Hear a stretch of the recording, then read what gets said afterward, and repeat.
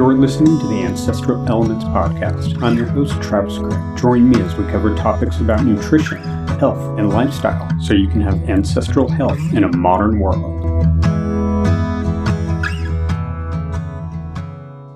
This is another episode of the Ancestral Elements Podcast, episode 29, The Skeleton, More Than a Structure. So today I wanted to talk about the skeleton, because there's a lot more going on than it just providing rigid support for your body. Last week I covered the fascial system along with some details about the musculature, and so I want to keep kind of drilling our way down, if you will, and I want to talk about bone and its role that it plays with providing way more than just a structural component to your body for things to anchor to. So within the nutrition field, the skeleton is, it's a confusing and still pretty debated system of the body, meaning that there's all this debate on how to keep bones healthy. Is calcium good? Does calcium cause harm? Right? What are the minerals that are needed to build bone and keep them robust? This is a conversation that dates back decades and decades and decades. Osteoporosis is on the rise. Osteopenia is on the rise. Bone disease is on the rise. So clearly there's a lot going on within the skeleton that we're still a bit hazy on. And I want to go through some of these things. And I also want to go through other interactions the skeleton takes part in, such as hormone production, which a lot of people don't realize that the skeleton is actually an endocrine organ, meaning it produces hormones and it interacts with other hormones that are coming in from other systems. This is a very, very tightly regulated system of the body, and one that deserves very careful nuance. All right, so let's jump into this. The skeleton. Obviously, we know that calcium is good for bones, right? I mean, that's pretty clear at this point. The question is, how good is it actually for bones? Calcium makes up about 98% of the middle of the bone that sets up what's called the bone matrix. So it's this kind of matrix-like structure. It's this kind of lattice-like structure that's porous. And it's, unless you're talking about compact bone, which is dense and thick, it's still porous, but shafts of bones, such as the bones of your legs, are more like a honeycomb structure. And it does that because things move in and out of your bone matrix. You need holes in there for things to move in and out, such as red blood cells, for example, that get created inside the bone marrow. If you've ever had bone marrow or cooked marrow from bones, you'll know that it's just a very fatty-like substance. It's almost like butter inside your bones. And that's there all the time. That's red blood cells. It helps oxygenation transport. It helps hormone production. A lot of things are happening within bone. I mean, you have vasculature running within your bones. You have nerves running within your bones. Your skeleton is kind of the anchor point for a lot of metabolic function and physiology that happens within the rest of your body. And when I talk about the bones having a honeycomb-like structure, I mean, some of them are quite hollow. The tibia, for example, which makes up your shin bone, that you can actually draw blood out of. So say you're in a terrible accident and you can't get access to anything but a tibia to draw blood from, you can actually take blood right out of your bone. It's hollow enough to do that, meaning that's how much blood you have circulating through there. Now, not all bone is that hollow, but that gets you an idea of your bones just aren't some solid mass that don't interact with any other structure or any other substance in your body. I personally like to think of the skeleton in basically 3 subcategories. So you have the structure, you have an endocrine system within it, and you also have an immune system within it. And we'll get kind of further into those last 2 in a bit, but I want to cover the structure, what makes up the actual structure of bone. You have essentially 2 things going on that happen in your skeleton that build and break down bone and it's called osteoclasts and osteoblasts. So the way to remember it is osteoblast builds bone, osteoclasts degrade bone. So these are cells that basically repair and break down bone at the very basic level anyway. That is kind of their generic job that they perform. But like anything in the body, it's way more complicated and way more nuanced than that. So osteoclasts, in addition to breaking down bone, or what could be classified as reabsorbing minerals from bone, also emit cytokines, so inflammatory markers, into the bloodstream. They also release stem cells from the bone marrow into the bloodstream. And stem cells are unprogrammed cells. They're brand new cells that can go anywhere, need be, to build that specific tissue. So every cell kind of has a designation, if you will, for a predetermined tissue that it becomes, right? A liver cell won't turn into a heart cell, but stem cells have the ability to go anywhere in the body and to become that specific tissue. And so bones help you do that. They produce stem cells, which is fantastic for any type of damaged tissue. That's why people do stem cell therapy, right? Already, we're into a tiny little cell of the skeleton that's doing multiple jobs in multiple different systems. Osteoblasts sit inside the bone matrix, and they start building the bone matrix out of minerals. And when that happens, that matrix will surround those cells, and that becomes mature bone, and they turn into osteocytes, which are basically just mature cells inside the bone. And so you have this constant kind of reabsorption of minerals, breakdown of minerals, and then hardening of those minerals to constantly be repairing this delicate bone matrix in the middle of these bones. And it also keeps all the other functions regulated and kind of mediated. I mean, if you think about your immune system and the constant demand on your immune system and the skeleton having to support that demand, there's a lot going on internally in the bones, in the structure that needs to be regulated and turned over on a constant basis.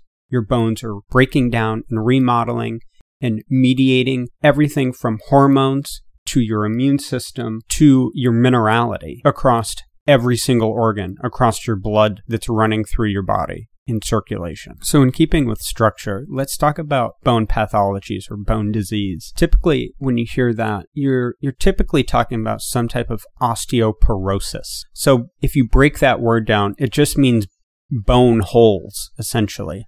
So within your bone matrix, there becomes essentially less of it. So if you think of your bone like a sponge, which is actually called kind of spongy bone, right? There's holes kind of in a sponge. It's porous. It absorbs things. That's what a sponge does, right? Your bones do the same thing. You don't want gaping holes in a sponge because then it won't be able to absorb as much material, in this case, minerals, right? And so having excess holes in the bone not only weakens them through structure, but it also causes them not to be able to absorb minerals and nutrients and produce nutrients such as hormones and deal with your immune system at an effective level, right? So osteoporosis is a lot more than just losing structure, losing bone density. You're losing proper functioning of your immune system and of your endocrine system and of the musculature, which we will get into a little bit later on. So pathologies of the skeleton pose a very, very great risk. And you can understand why recommendations to keep the skeleton strong and robust is very important and why it's so hotly debated. If you take a very reductionist approach to nutrition and apply it to the skeleton, of course you would recommend calcium, because that's what makes up your primary mineral of your bone matrix. It's like 98% of it. But if you look at it practically and you look at it through populations, calcium supplementation, it turns out, doesn't actually help bone rigidity, and it doesn't actually help the degradation of bone. Not very well anyway.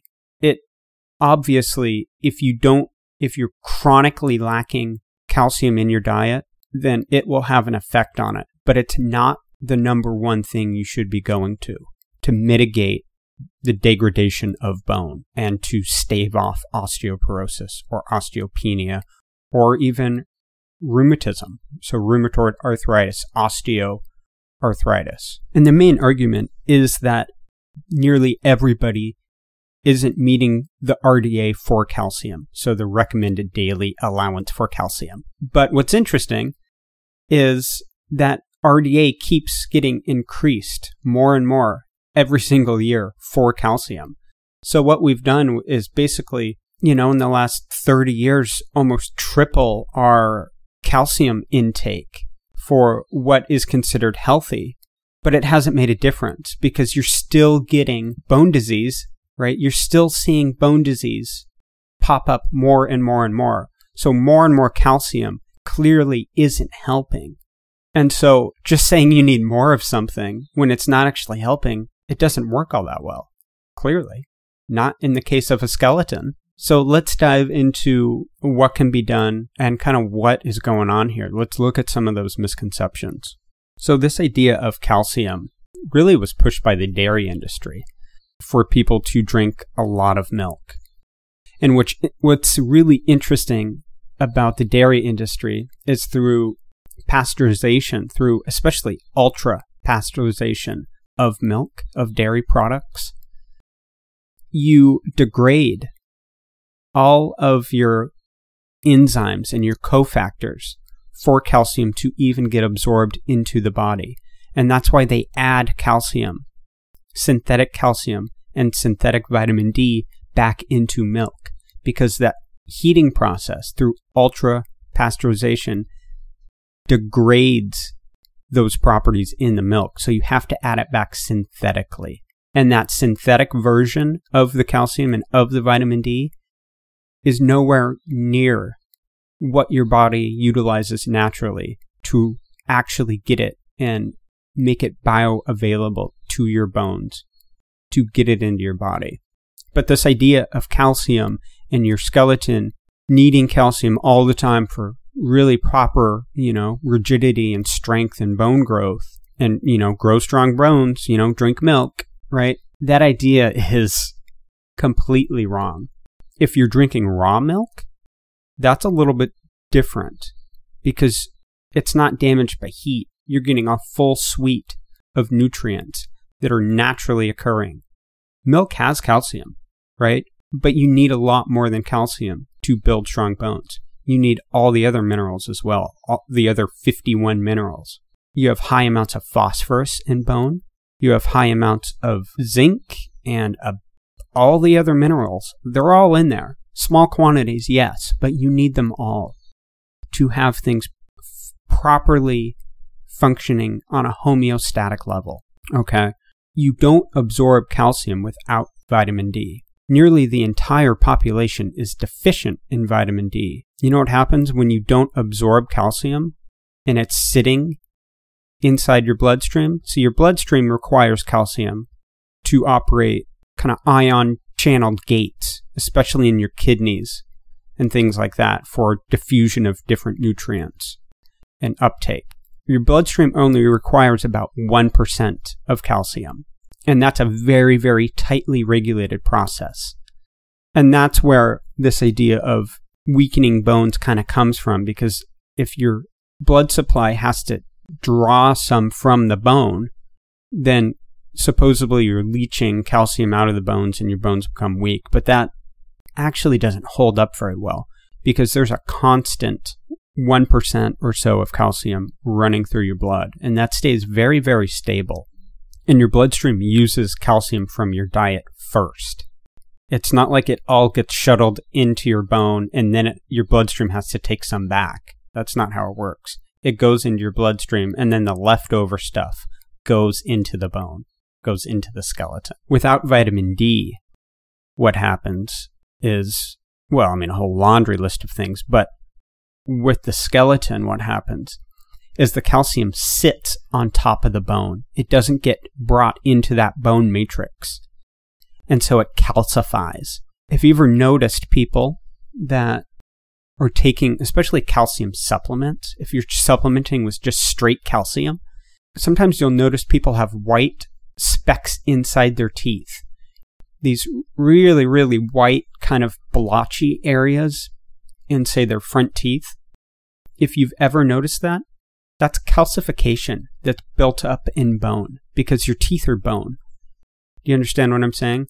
And so if you're seeing that in your teeth, you're going to have that in your other bones as well. There's going to be these pockets of calcification that end up kind of at the surface of your bone. That's why you can see it on people's teeth. It's at the surface.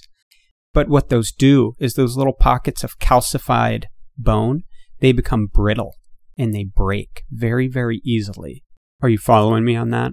So your bones can become very brittle if all you're doing is pumping your body full of calcium and you don't have other enzymes and nutrients to drive that calcium in and to utilize it. It sits on the bone rather than being utilized in the bone. It doesn't get taken in. You also need vitamin K2 to do that. That's the things that absorb the minerals into your bone matrix. And that's what your osteoclasts and blasts need to break down and utilize. They need things actually inside the bone matrix. But like I said, you need all the other minerals as well. Phosphorus, zinc, boron, copper, right? All of those things contribute to good bone health. And all of those minerals that consist in your bone matrix interplay with one another. So forcing a single mineral into your bone matrix, or attempting to, is going to mess up with that very tightly regulated relationship that these minerals have on one another to actually build robust and rigid structure inside the bone matrix, to break down, to remodel. Okay? So again, far more nuanced than just trying to force calcium into bone. You need all of it. Just because there's one mineral that is dominant over the other ones doesn't mean you can just focus on that one mineral. You need everything else, because otherwise the balance is way off, and essentially you form calcification on your bone. And that's a great way to start fracturing bones and moving beyond the structure. It's a great way to start disrupting the endocrine response and your immune response, because those minerals comprise the foundations for those other two systems. And if you start messing with concentrations of minerals inside the bone, then other things are going to be compromised. Other systems, tightly regulated systems, will be compromised. So to kind of wrap up with structure, get good minerality. Sea salt, fantastic for getting minerals into your body. True sea salt, not iodized table salt, actual sea salt. They even make a seawater mineral supplement that contains in trace minerals, basically everything you need, which it's great to add into water, but you could add a little pinch of sea salt to your water as well. You need good minerality. A little pinch of sea salt isn't going to cause hypertension or cause high blood pressure. You need minerality. I can't really say that enough. You need more minerality than you're probably getting, especially with soils being so deficient in the way that we farm and our practices for farming. We are eating food that is very deficient in a lot of minerals, and so you need to get it from other sources. And seawater is probably the best source at this point. And there are certain foods, obviously, you can get good minerality from still. Seafood, for example, seaweeds. So there are food sources still that have high minerality, but you need it daily. It supports not only bone health, but metabolism, the way nutrients break down. It supports the microbiome. It supports cellular redox pathways, all of that. So obviously great in many different areas of nutrition and of health, but in particular, bone health. Minerality is crucial. All right, I want to move on to the endocrine response that the skeleton is associated with. And I want to talk about one hormone in particular called osteocalcin. Now, this is a hormone that was discovered a little while ago, but currently more research has shed light on some things that they weren't really aware it was associated with, such as male fertility, adipose, so fat. It's also involved in glucose metabolism, and it loops in with the pancreas, which is really, really interesting. And I'll explain more about that later on. And it also has a role in cognition. So there's a lot of things going on that are kind of bound to this one hormone, osteocalcin, that's produced by your bones. And then obviously it deals with synthesis of minerals that get incorporated into your bones. So let's take some of these things one by one and we'll look at them. So male fertility. So when talking about male fertility, we're often talking about the hormone testosterone, because with low testosterone, male fertility suffers, right? Sperm count drastically drops. If men become estrogen dominant, then you're dealing with a whole onslaught of fertility issues. Contrary to popular belief, building muscle mass isn't necessarily the main driver to boost testosterone. I mean, how many times have you heard that in your life? The more muscle mass you have, the more testosterone, right? It's a very, very common held belief, which is kind of partly true, but it's not the whole story. The missing link to this is this hormone produced by your skeleton called osteocalcin. See, when you get osteoblasts building bone in your skeleton, they release this hormone. Now, this hormone mediates testosterone through your testicles, okay? And it's one of your primary main drivers to build testosterone in your body. So before, when people said, working out, building muscle mass increases testosterone, this is the actual mechanism of how testosterone actually increases. It's through bone growth, because when you work out with weights, when you work out with resistance training, your bones get stronger, which is probably the best way to actually achieve good bone health, by the way. So when you work out, yes, you build muscle mass, but you also build bone, right? Your body lays down more bone. And it's this process that enhances your testosterone, not only intramuscularly, but inside the bone through this hormone mechanism. That's how your muscles can take up extra testosterone. It's not that muscle mass builds testosterone.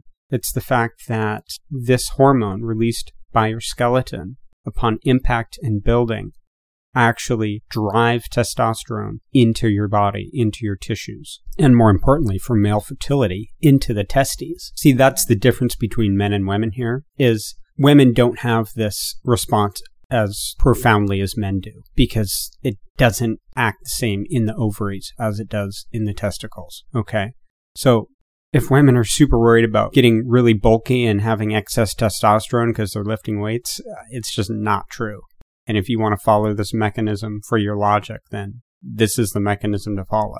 Okay. This is a male-driven physiology that, for whatever reason, whether it's through, millions of years of evolution and men, tending towards physicality, this is probably the case. Because for whatever reason, it is predominantly achieved in the testicles. And it's through this mechanism of building structure, of building your skeleton up, assuming that your nutrition is good and you have good minerality to actually build proper bone. And that's where things can fall off the rails a little bit, because if your diet is void of proper minerality, then you're not going to be able to lay down as much bone in an effective manner, and you'll get a kind of a retarded osteocalcin response. It'll be delayed, and that starts messing with testosterone levels for males, and it ultimately can really end up impacting fertility. So for men, if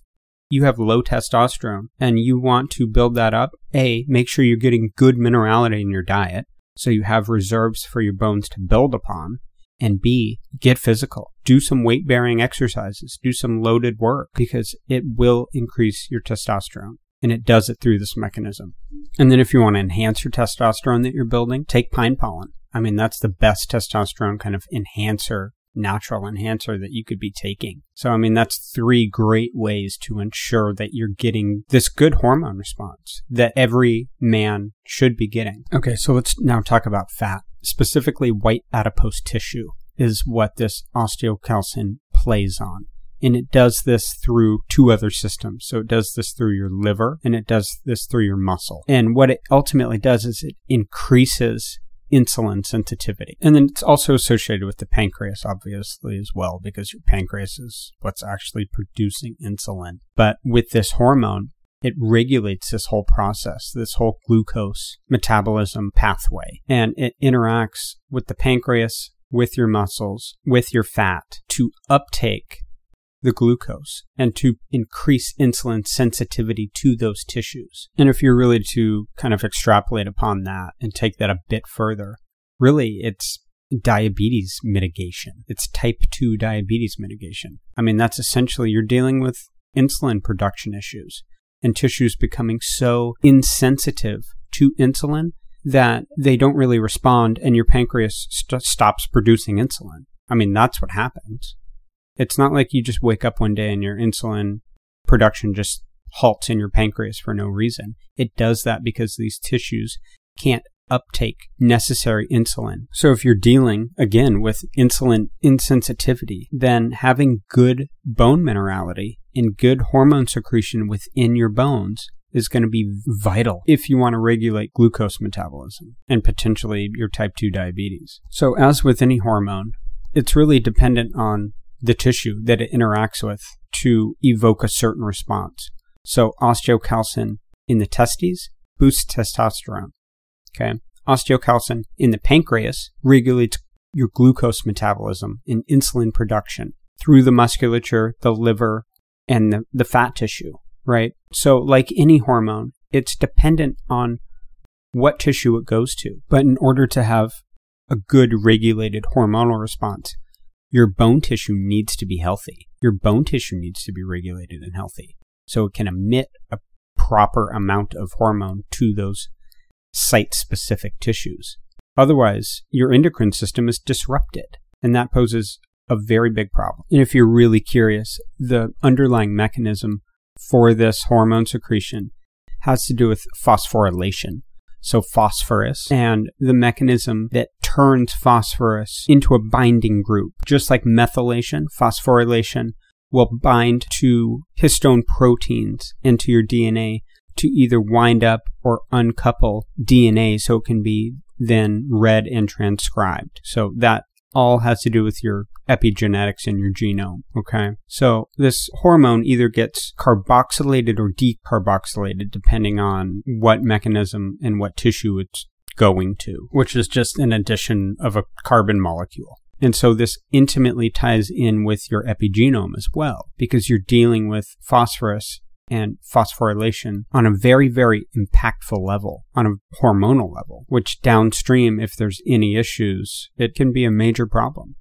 Okay, and the last thing on the endocrine response due to bone health is cognition and the stress response in particular.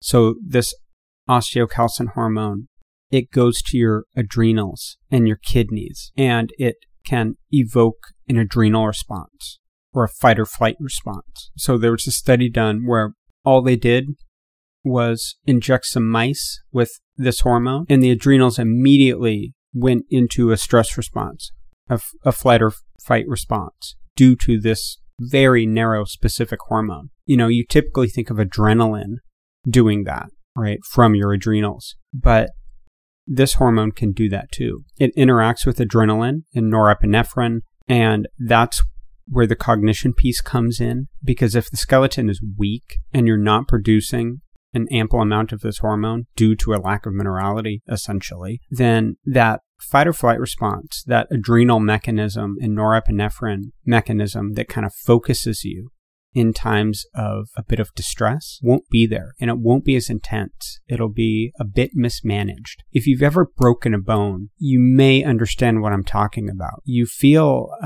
just pretty run down. A lot of times you can get some kind of depression associated with that.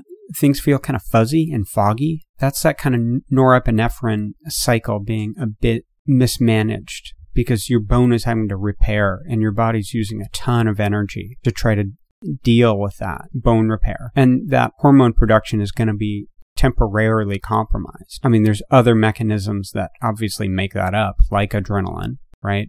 But if you've ever broken a bone and wondered, man, why did I feel like just kind of crap? Why did I feel so foggy?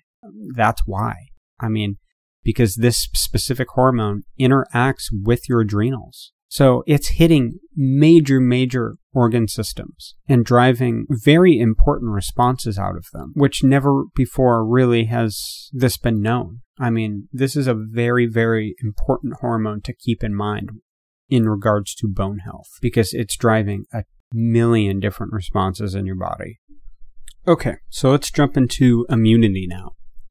Now, I don't know if many people think about their skeleton driving their innate immune response, but it absolutely does. So much so that there is a field of medicine called osteoimmunology. And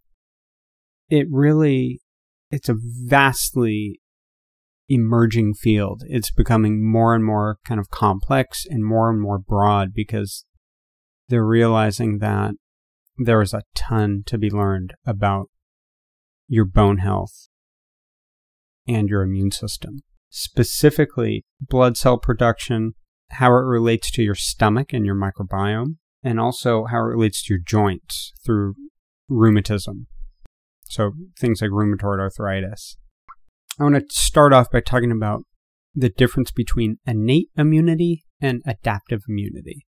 And to do that, we have to talk about kind of cell lines that are derived from bone tissue called B cells, or monocytes, that turn into macrophages, right? And they basically eat up foreign invaders. They attack foreign invaders, right? And these things are derived from bone marrow. It's not just red blood cells that are derived from bone marrow. These immune system cells are also made in the bone marrow. That's where they mature. And so things like lymphoma is a B cell issue. You have an overgrowth of B cells and you get bone cancer, right? That's kind of the most extreme form of bone pathology, is bone cancers. So innate immunity is immunity that isn't learned by your cells. So it's this kind of fast, hard-hitting immunity that will attack any type of foreign invader, viruses, bacteria, fungal infections, whatever it is. It'll go in and just start going to work on getting this out of your body. Whereas adaptive immunity, it's a slow learned behavior of the specific pathogen. So adaptive immunity is very slow, but also very precise, because it learns key things about whatever foreign invasion is whatever sickness is going on in your body, whether it's a virus or bacteria, whatever it is. It'll learn very specific attributes for those cells it needs to get rid of, and it will get rid of them. So these B cells are what provide your innate immunity. They're what make up your innate immune system. So if you have bone pathologies, then that system is going to be compromised. That B cell line will be compromised, unfortunately. And then it opens your body up to a whole onslaught of potential disease through very kind of benign, what could be benign invaders in your body. So with something like rheumatoid arthritis, that's actually an autoimmune disease. Your body starts attacking your joints. Honestly, it's a B cell issue. It's an immune system issue. And if you've ever seen scans of somebody with osteoarthritis or rheumatoid arthritis, it's not that the bones are disfigured anyway. It's that they're calcified, and the joints get calcified, and things start shifting out of place, right? And they get stiff, and things don't move well. Well, that's an immune system issue, and it's a blood issue stemming from these B cells made in the bone marrow. And that's why those arthritis medications have such drastic side effects. I mean, they're really worried about blood pathologies and stuff, because you inhibit the immune response when you put somebody on something like rheumatoid arthritis medication. It works. I mean, it helps sometimes, the pain, the joint discomfort, but it also compromises your immunity. And there can be pretty bad side effects from those types of medications. But really, if you go all the way back, you're dealing with bone marrow and a bone matrix issue, to where something is going wrong and those cells aren't maturing as they should be in the bone marrow. And you're having an autoimmune response as a result of it. And I'm not going to sit here and claim I have the answer to something like RA or osteoarthritis, because I don't. I mean, nutrition can help, right? Again, back to good minerality, a good clean diet, all of that helps, right? Especially bone broths with something like that, because you're getting good collagen and elastin properties into your microbiome and into your epigenetics, and all that's going to help. All that is going to help drive proper immunity and proper bone health. But things get very, very complicated when you're dealing with these kind of multifaceted, multi-layered systems that all interact with one another. I just wanted to point out that your skeleton is much more than your structure. Again, you're dealing with an endocrine response, and you're dealing with immunity. And so keeping good nutrition through things like bone broth, vitamin D, vitamin K2, calcium, phosphorus, zinc, boron, copper, magnesium, manganese, selenium. I mean, the list goes on, right?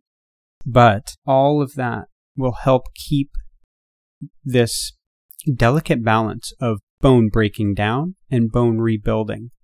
This breaking down and remodeling of this internal bone matrix needs to be in constant balance and in constant flux. And if you don't have the adequate nutrition to support that continually, then you're going to end up with pathologies. Again, it is not just about one mineral that's called calcium. It's an important aspect of it, but it's not the whole picture. And if you're just trying to force that into your bone, then things will calcify, and you're going to end up with some serious issues somewhere down the line. It could be hormonal. It could be innate immune response derived. It could be both, It could be glucose metabolism. Who knows, right? Depends on what else you're doing and what kind of lifestyle you're living.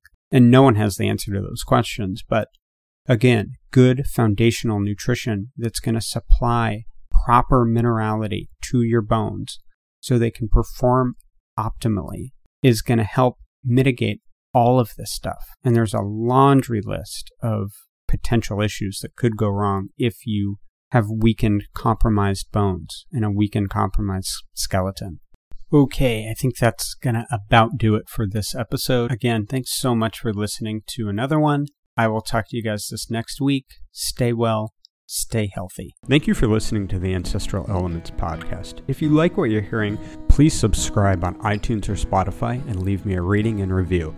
This will help people find the podcast so we can grow the audience. Thank you so much for listening. And if you want to talk to me personally, go to ancestralelements.com/community to get access to the forum. We go through each episode every week and talk about these concepts and ideas in greater detail, and you can connect with other listeners.